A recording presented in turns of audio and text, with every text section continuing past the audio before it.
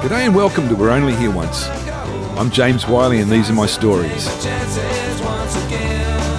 In this chapter of 1993, we head south through Peru, from Pacasmayo on the north coast to Cusco in the high southern Andes. I hope you enjoy the ride.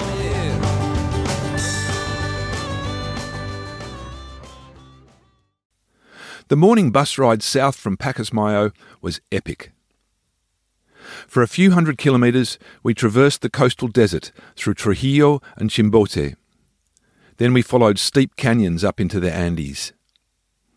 As we climbed higher, thick clouds rolled in to kill the views I'd come to see, especially Mount Huascarán, which reaches nearly 7,000 metres. As the weather closes in, I pass the time by trying to read a second-hand newspaper. My Spanish is good enough now to make meaning of nearly half the text. One of the smaller headlines sends a jolt of adrenaline through me. Tiburón in El Salvador.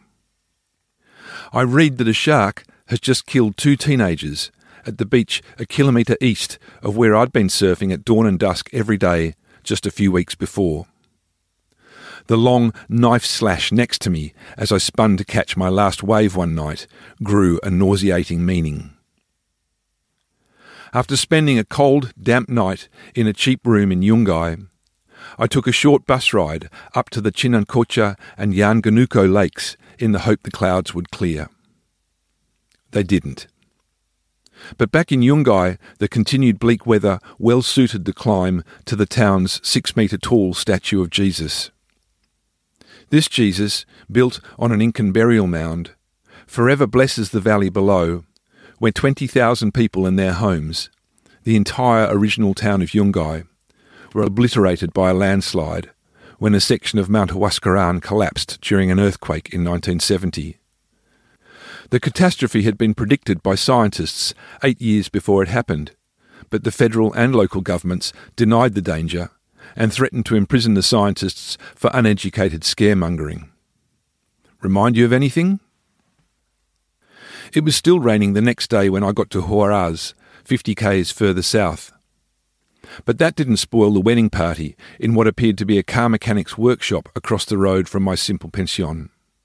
The music went most of the night, and sounded like a dozen 10-year-olds had been let loose on saxophones, oboes, violins, bicycle bells, some sort of harp and a range of percussion instruments, to simultaneously make any noise they wanted.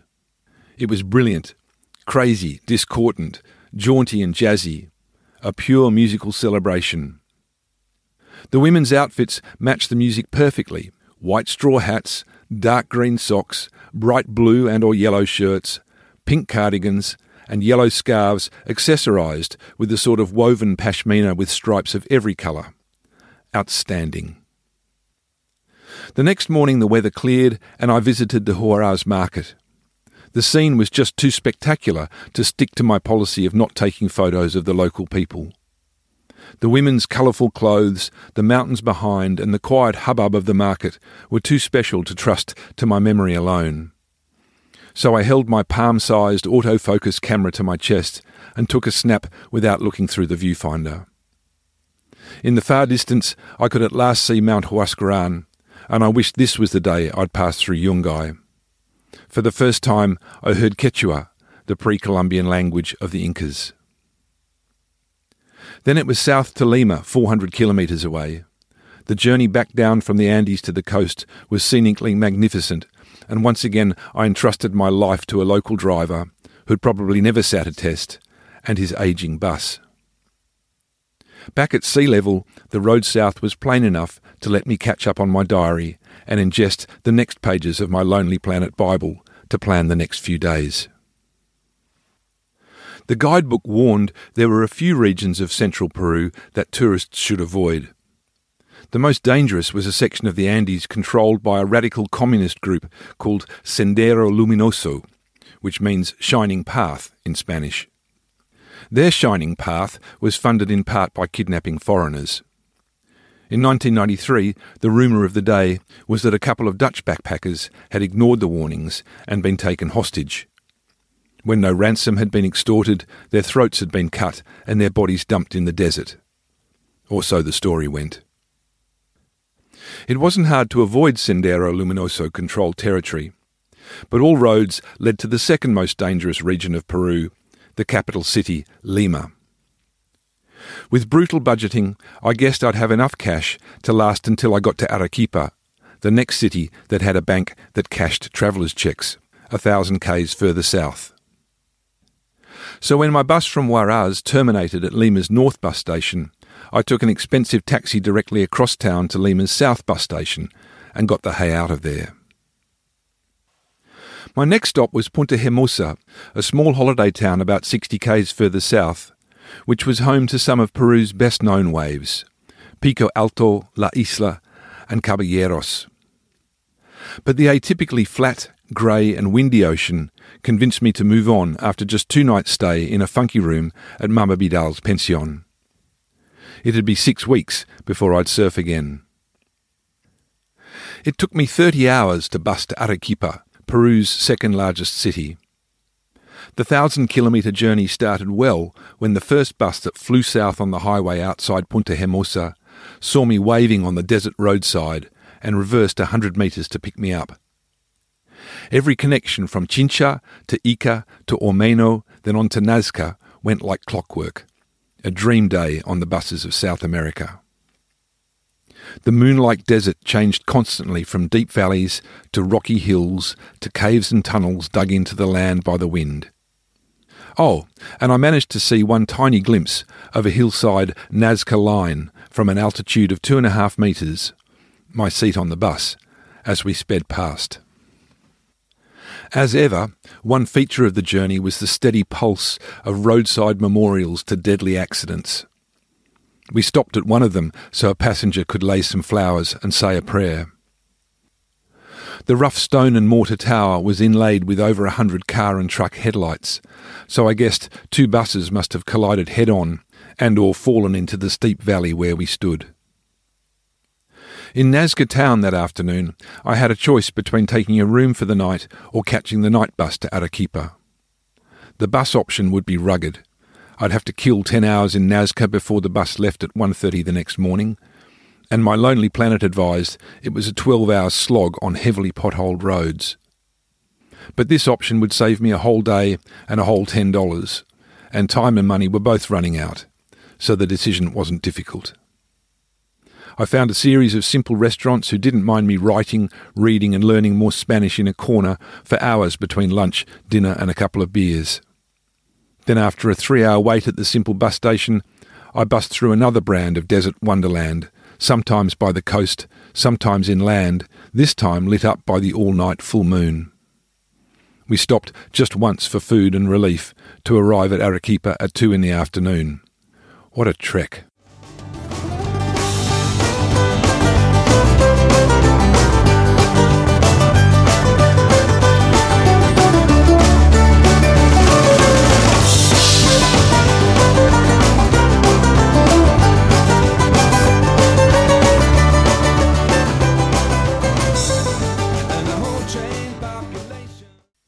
That night in Arequipa, I stayed in a cheap room at the Hotel Comercio.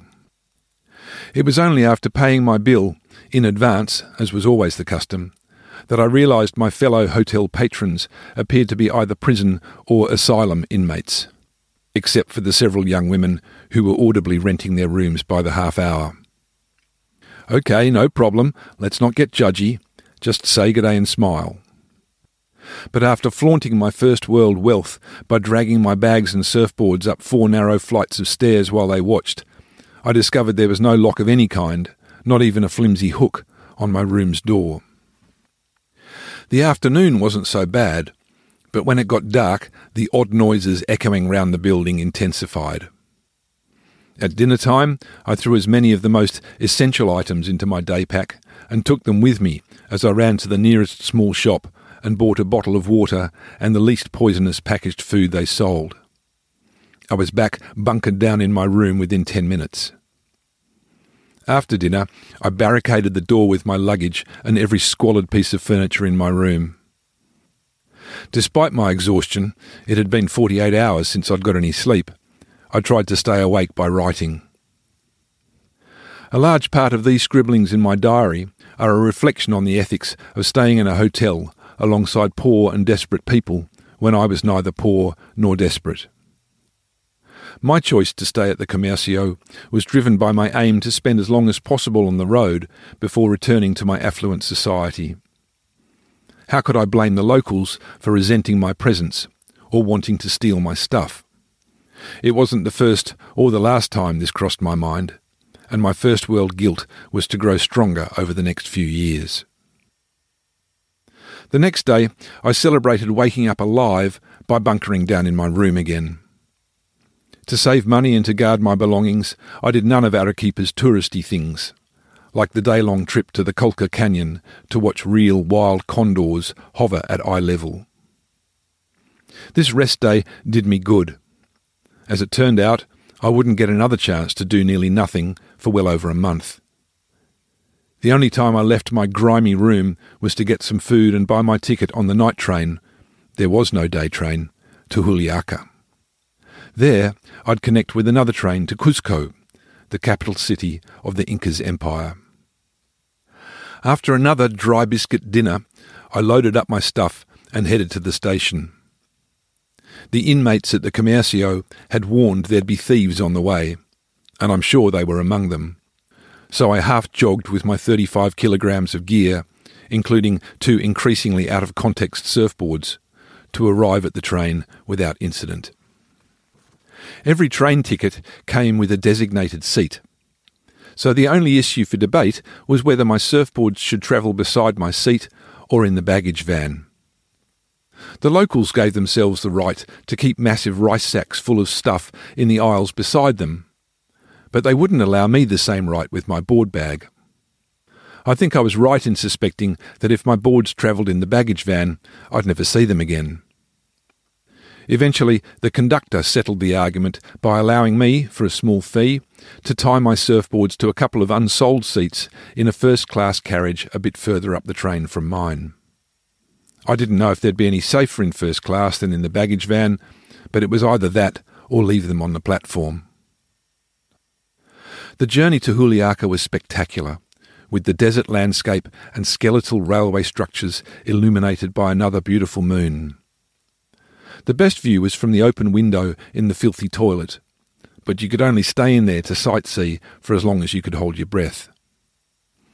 As we climbed above 3,500 metres, frost formed on both sides of the carriage windows, and again I wondered if I had enough warm clothes and equipment to attempt walking the Inca Trail. For the third night in a row, I didn't get much sleep. The train arrived at Juliaca station in the icy early morning, where there was a 3-hour wait for the train to Cuzco. While the sun eventually warmed me up, the local women strolled the platform, inviting their captive audience to buy homemade food that was both delicious and cheap, and/or alpaca clothing that was rustic, funky, and a significant financial commitment. With my growing realisation that I was at least 1 layer short for these higher altitudes, and after a fair amount of haggling, I spent about $30 on the produce of a whole herd of alpaca: jumper, gloves, socks, and a balaclava. It was one of the best investments I ever made. When the train to Cuzco finally arrived, mayhem ensued. Again, as at Arequipa, every passenger had a designated seat, but the pushing and shoving was done by the local people desperate to get on board to sell stuff to the passengers. With only half the actual passengers aboard, the train driver attempted to shake the hawkers off by pretending to leave. With much honking of the horn and slamming of doors, the train set off, terrifying those of us who hadn't yet fought our way on board. But the hawkers knew this game, and when the train screeched to a stop just 30 metres down the platform, they ran with the real passengers to the train doors, and pandemonium resumed. I'd never seen barging like this, not even among the tour groups taking photos of the Mona Lisa in Paris. And once again, when I arrived at my seat bruised by the crush, there was much debate about my surfboards. Again, I refused to put them in the baggage carriage, while the locals were allowed to clog up the aisles with their stuffed full rice sacks. I was relying on the conductor to back me on this one, but he caught me standing on the wooden seat while I put my backpack in the rack and tore me a new one in front of the whole carriage. Oh, crap. Anyways, after I'd made a grovelling public apology, he allowed me to tie the board bag to the armrests between the locals' rice sacks, cages of chickens, and the odd baby goat. At last it's time for the train to depart, but the conductor has a hell of a job clearing the hawkers off the train, especially as many of them are trapped in the aisles among surfboard bags, rice sacks, and farm animals. The last of these stowaways is a couple of small boys with filthy faces and revolting snotty noses, who suddenly launch into raucous, odd-harmonied singing. At first I think they're taking the piss, but after a few seconds I realise they're serious. Their music is like nothing I've ever heard, and really, really good. Unfortunately, the train is slowly moving by the time they start in our carriage, so they're forced to jump dangerously out onto the very last metre of the platform before I've got time to give them some money. Just two more of the world's starving artists, though these two may have been genuinely starving. The train journey is amazeballs. We meander through sparsely populated farmland and valleys, catching glimpses of ever higher snow-capped peaks. Halfway there, we pause at a non-existent village named Arabanca, while the engine takes a breather. There's half a railway station, a little chapel, and a few more locals selling food and clothing. I'm sure this was the location for the opening scene of the French film The Big Blue. It's dark when the train arrives at Cuzco. I find a great place to stay, though the name escapes me, and go out to find dinner.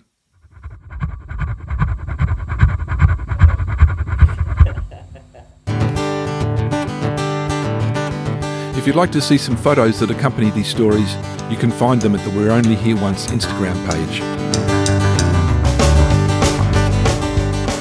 The music you've been listening to is written by me and played by me and my band, The Nomads. Big love and thanks to my family and friends, without whom this wouldn't exist. Thanks for dropping in. See ya!